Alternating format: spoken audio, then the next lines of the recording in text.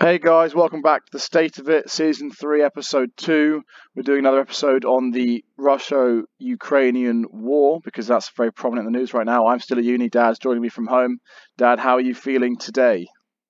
I'm very well, thanks, Winnie. Still, just my heart just bleeds for what we're seeing on our screens. It's just, I've got to say, it really deeply affects me. But apart from that, I'm in good shape and hoping to add some insight and perspective to this traumatic period.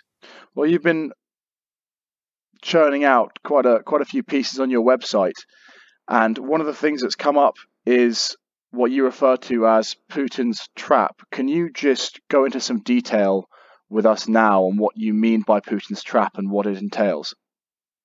Yeah. So look, I think the really first issue is this portrayal of Putin as being mad and, full tonto.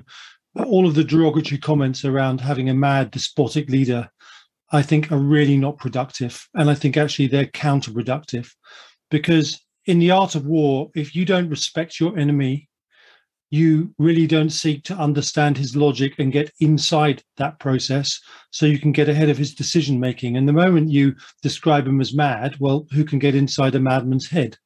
And I don't believe Putin is mad by any means. I think he has a plan that he's been enacting since 2007, which is now very obvious, the pieces of that plan that we're building to this moment.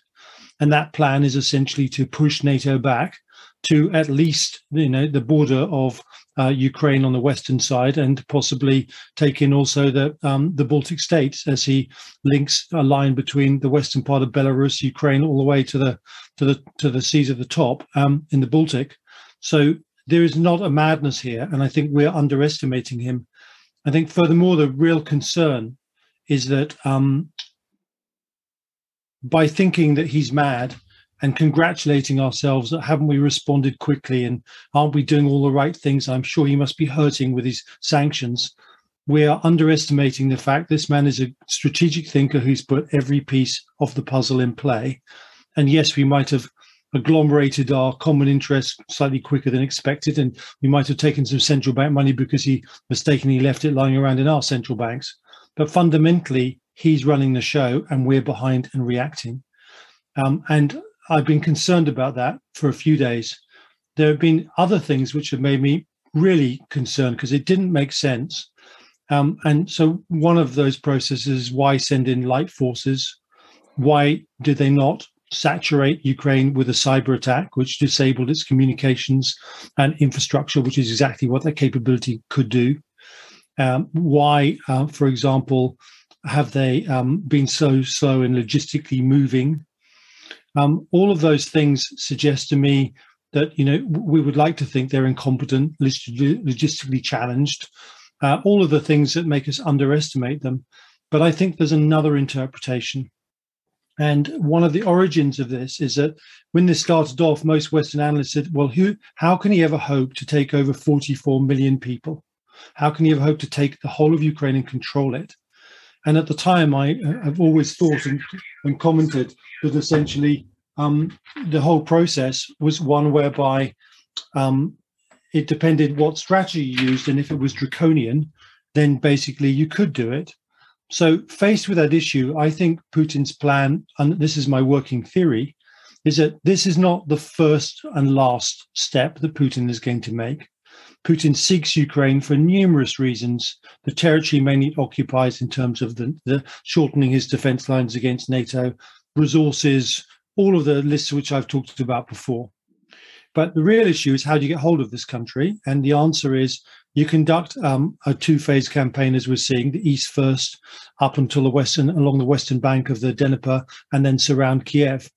But I think he sent his light forces in first, because those light forces, if they had have gained a Swiss victory, gained the flag in Kiev, then it would have been an easy victory. But he didn't account for that. It is not the actions of someone thinking he's going to have an easy victory to have the week before nuclear exercises that demonstrate that the capability is fully running, before going in, actually threatening that any intervention would result in nuclear intervention on his behalf. They're the actions of someone that knew it was going to get really tough and bloody. So I think the first light forces were designed to in the event of the flag capture model didn't work, quite simply stimulate the defenses of the Ukraine, give them a feeling that they were winning, give them a feeling that, you could rally people to the defense. Of course, that defense was around the cities, and essentially draw all of the resistance elements of Ukraine into these single locations of cities. Anyone with any fight joined the fight. They kept the radio stations alive and communications alive so the message would go out. And by fighting the lighter forces, essentially, obviously, they felt as if they had a chance and were doing well. And for Putin, that was just a small sacrifice in his bigger game, a bit like playing chess and moving your pawns forwards. But the real strategy is the heavier forces, which are coming into play to surround cities, as we've seen on the eastern side and surrounding Kiev. And then what happens next is quite simply eradication, because in eradicating the people trapped in those cities, any fighters involved in that process would die. And with it, you've really sucked in the process of all the people in Ukraine, or the predominant numbers who would provide resistance if you took over Ukraine with a simple flag operation with light forces in day 3 and then faced a counterinsurgency campaign. You couldn't hold on to it. It would just be a nightmare like Afghanistan. So I think this total eradication strategy is designed to ensure that Ukraine is completely subjugated. And as he moves on to the north, he has a secure flank to the south. And it's a brutal campaign, but it's one entirely consistent with their thought process. They have a thing called Mustroika, which is strategic deception. And it's very difficult to imagine that this operation hasn't been planned with whole elements and dimensions of that strategic perception of manipulation. And so I think we've been overly confident that he's going to basically lose, overly confident he's overextended. And I think actually he's going to dominate Ukraine with horrendous casualties and then be intact, ready for his next operation, which inevitably will follow. And I think in that dimension, the problem we've got is that there is a clear relationship, as I've talked about and warned in that meeting with Putin and Xi. US intelligence is talking about the fact the Chinese knew about the invasion and asked him to delay it till the Olympics finished. And that suggests they are both strategically involved. And it suggests that this attack in Ukraine is but one of a stepping stone for Putin along the NATO wall and defense line going up to the Baltics. And Finland is obviously very, very vulnerable outside NATO again.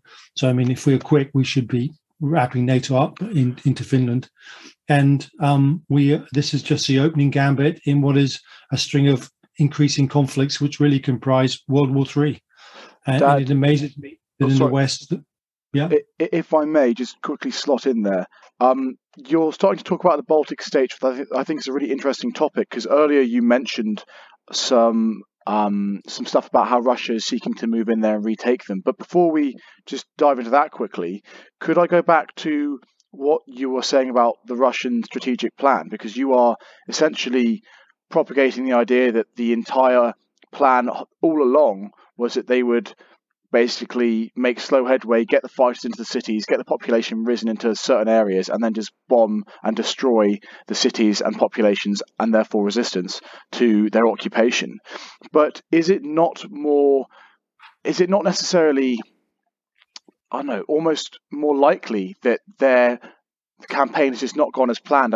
The head of the armed forces for Russia, or one of Putin's top generals, was recently fired because it's been a bit of a disaster from the planning front. Is it not that this eradication strategy of fighters in cities being bombed is a consequence of a bad campaign so far, rather than planning and good planning from Putin? Winnie, it really could be. But I think the differentiator between my view and the view you've articulated is that if Putin really thought it was going to be easy and it got more difficult, then he would never have enacted this nuclear strategy of warning, which involved the exercises 10 to 7 days before the invasion. That's a very, very extreme strategy that it would almost accept there will be escalation and a very, very nasty war to prevent NATO involvement from. So I don't think so. I think Mustroika is all about strategic deception and who you fire and how things go slowly. They're easily things that you could create and manipulate. For example, why haven't the Soviet Air Force been flying?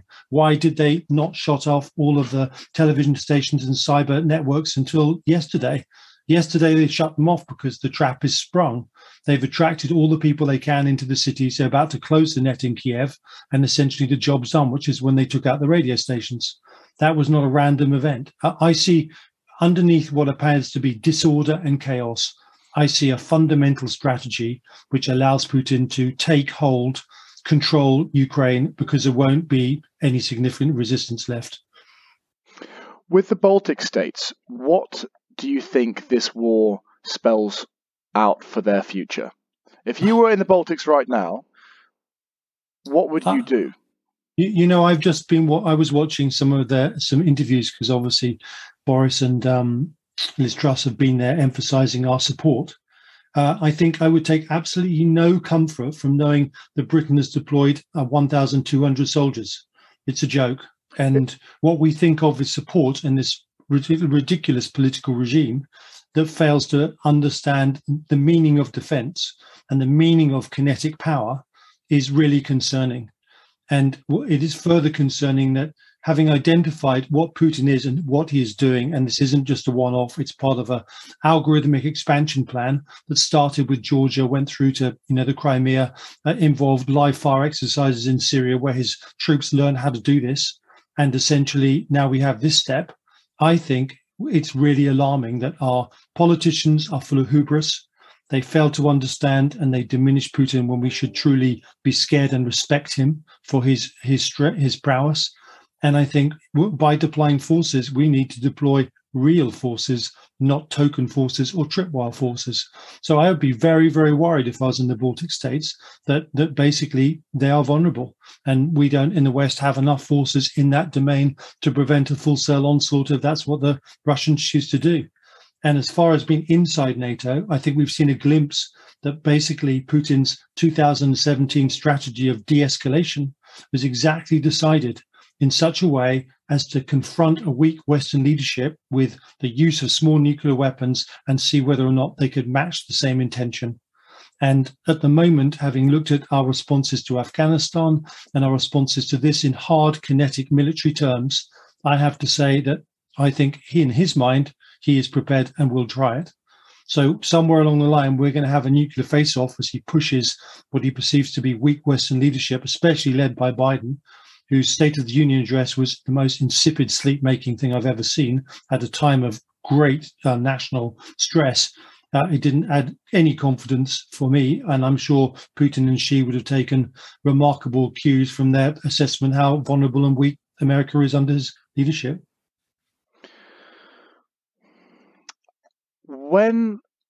If and when do you think Putin will make a move on the Baltic states? Well, first of all, he's got to basically finish Ukraine. So you can't, digest different fronts at different times. I'm very worried about what the Chinese are about to do because they're obviously in cahoots, and the two vulnerable areas are Taiwan, but I think there's one that everyone forgets, which is South Korea. I keep saying to people that huge army the North Koreans built, they didn't pay for it themselves. The CCP did. It's there for a single purpose. It's had to be able to upgrade its weapons. It even has hypersonic weapons, which were given it by the Chinese, I think, for a single purpose, to move south into Korea and at the same time provide a distraction as they go for Taiwan. So I think it's like watching a deck of cards. And as we'll talk about next, about the basically, the commodity shock that's coming, that commodity shock only catalyzes China into action for certain reasons, which we'll talk about. So moving on from the military aspects of what's going on, can you tell us a little bit about the energy shock to the West and what that's going to entail for the West in the near future? So you and I have talked a lot about the 25-year half commodity cycle called the K cycle. It's actually a 56-year cycle, which back in 2002, when I identified it started again. I made the very clear assumption, which wasn't to many, that essentially the peak would come between 20 and 25. And before that peak, commodity competition would stimulate the potential for World War III, with Asia being the core protagonist.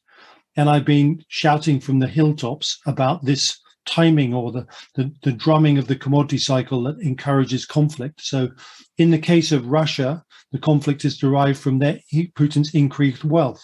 And you can look back at 2007, at the moment when essentially he wasn't allowed into NATO or the EU.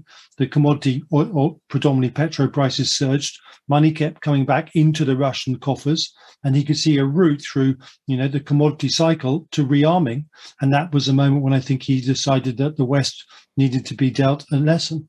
And for 15 years, we've seen the commodity cycle increase in price, really add to the coffers. And quite rightly, we're just beginning to see analysts understand that the rearmament of Russia derived from that commodity wealth.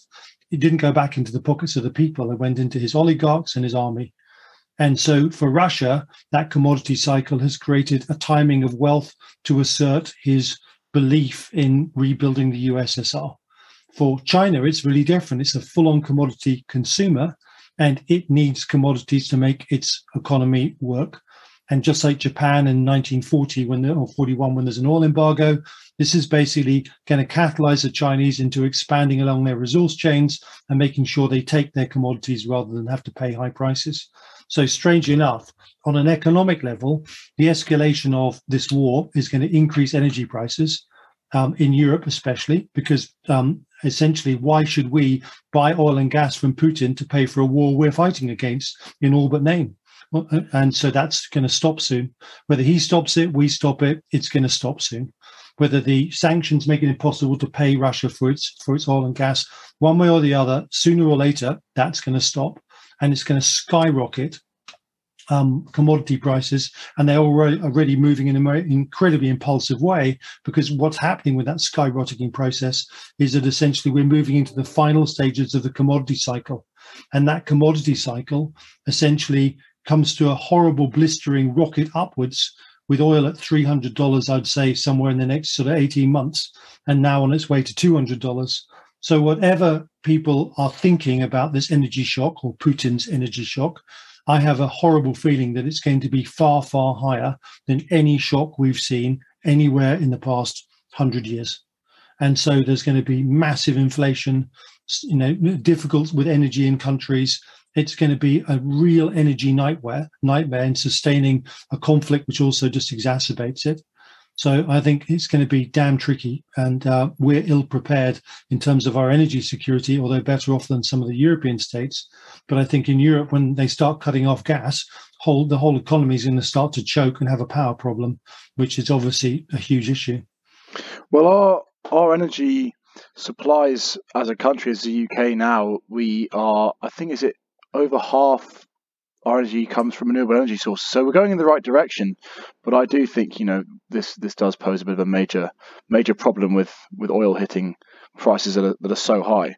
But moving on to our last major theme, do you think that this state of affairs, this whole situation with the Russo-Ukrainian war, do you think that it's been avoidable? Do you think if we turn back the clock 10, 15 years, there are things that could have been done to stop this, and if so, what were they? Okay, so first of all, I have really not approved of the way we treated Russia when the wall came down. America treated it like a trampled foe rather than with respect, as it did with Germany and Japan, and truly failed, I say, we in the West, but especially America, because those programs have always been American. They failed to invest in ensuring there was democracy in Russia. And the result was they turned away from democracy. Funny enough, at the time Putin came in was the beginning of the new commodity cycle, and he was left with this image of the greatest disaster. We didn't help him. It's said that he asked to join the EU and NATO and was rejected somewhere around 07, 06. But certainly around that period, I think the evidence he decided if he couldn't be in the team, he would be outside and bringing it down. And so the plans laid at that stage were ones of looking to erode NATO and EU. And also the EU and NATO just kept expanding eastwards, which really I can understand from a Russian perspective. After all, the assurances that wasn't going to happen would appear to be aggressive, expansive, and disrespectful. And the problem is that we just kept disarming through those years. We kept expanding and we kept disarming. And no one took any notice that Russia was rearming and we were weaker and he was stronger, and that he had a fundamental grievance. Georgia was a surprise. And essentially, we should have really stood up and understood what that was, but no one seemed to really care. And then essentially came the whole issue around Ukraine. And that Ukraine issue, I'm absolutely convinced, came about because of Obama's frustration and egocentric perspective following Putin tickling him in the New York Times and the chemical red line being crossed. And I think that we triggered that revolution that turned Ukraine from pro-Russian to pro-Western. And in that moment, every alarm bell rang in Putin's head. It rang because Ukraine at that stage had found huge gas consolidate and oil reserves, oil and gas off the Crimea Peninsula, which was obviously the first that Putin grabbed because that's now under Russian influence, and also a large field in the west and a large field in the east. That would have meant that Ukraine could provide gas to Europe instead of Russia, and it would have meant that Russia lost its leverage over Europe. So the combination of it was a democracy in the making when it should be a Russian people in his mind. It should be subjugated by him, and it wasn't. It was free. It was about to be an energy competitor. It was in the strategic domain of the southern sector that he needed to push back NATO. All those things made Ukraine his target, and he grabbed a piece of Crimea, which is the beginning of that process. And since that time, he's been absolutely dedicated and worked tirelessly to come to this moment. And of course, as the commodity cycle went down into the lows of 2020, I think that held him back. And I think at that stage, he was wondering whether he had enough money because the revenues were gradually decreasing. And at the time when oil was zero, he probably thought this will take a bit longer than I thought. But then the third stage, or the C wave of the commodity side, started in 2020. And of course, oil shot up, and then his confidence just boomed back. And that confidence has begat this moment. It's directly related to the price of commodities and oil and gas. And he used gas, which he thought was a lever, which ultimately was cheap at the time. He wasn't thinking about revenues. He was thinking about strategic leverage. And sure enough, he used it to disable the perspective of Germany so that he could creep up on everyone and be threatening without Germany even being awake. So he's played a really cunning hand. And I think from the time I did make one comment, and that was, as we went into the commodity low in 19 and 20, there are relations galore saying now is the time to make friends with Russia. Now is the time because he's the weakest he's ever going to be. And after this, he's going to be super strong and come at us. But I couldn't get through to anyone. No one seemed to register that. And I was accurate in that prediction. And then, of course, I warned that the next stage is that having been economically low, he would suffer a revolution with Navalny and a good chance that it would be toppled. He was not toppled. And I have to say, I'm convinced the Western intelligence service did the best to help and make it happen, which then only redoubled his anger and really vitriol towards making his plan work. And then we also fundamentally failed to assess that, fundamentally failed to ensure that we had sufficient defense capability to deter him. And during that period, he's been sending his submarines into British waters, which no Cold War Russian submarine ever managed to do, probing our airspace. And there's something that I keep thinking about, and that is in personal security, there's a statistic that 90 days on average, someone is surveyed before they're kidnapped. That means surveillance is aggressive with intention. So the kind of military surveillance he's been conducting with submarines, aeroplanes, electronic warfare ships, that has been aggressive. And he's been doing it because he's been probing us for weakness. And that's all he's seen. And that weakness has encouraged him that he can get away with this moment. And the other final piece of his test was the Salisbury poisoning.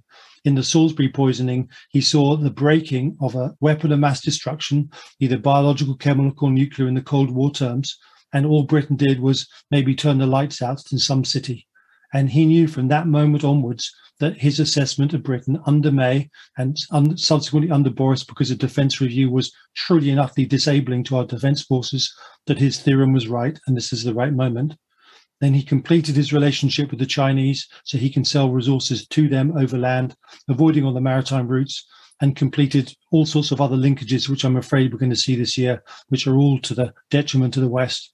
And their motivation on top has been to take advantage of Biden as president, because their biggest concern is worrying he dies in office, because he's their ideal opposition. He's weak, ineffective, and truly in any combat situation, he's the ideal person to fight against. And while he's there, they will be encouraged to make aggressive moves. So it's all come together in one horrible, nasty snowball. And at the moment, the challenge to the West is to really wake up and realize we're not supplying weapons passively. We are at war with Russia. That's how Russia views it. And we better get ourselves into gear. We better mobilize, start spending emergency amounts on rearmament programs, and make sure we have some semblance of capability before we are tested. I think that's all we have time for today, Dad. Thank you so much for speaking to me tonight, because I know you had a really long day. And thank you for your insights. Well, Winnie, it's very hard actually as a father to talk about things to your son. I mean, this is a nightmare for people of our generation who had any foresight to see it coming, because these are serious times. And I think the thing that I would like to say to everyone is that in history, mankind, predominantly most of our ancestors, lived under some kind of threat, and they learned to live under that threat and to live moment to moment and live their lives, even if there was a war going on around them. And I think that my generation has been really privileged, and your generation so far, basically to live unthreatened. But now we're going to have to adapt. We have to learn how to live our lives minute by minute, hour by hour, and be in the moment, and also prepare to push back the sword of Damocles which holds over our head. And on that happy note, I think that's it. Thank you, Dad. It's a pleasure, Winnie. We'll speak in a couple of days or tomorrow as news comes out.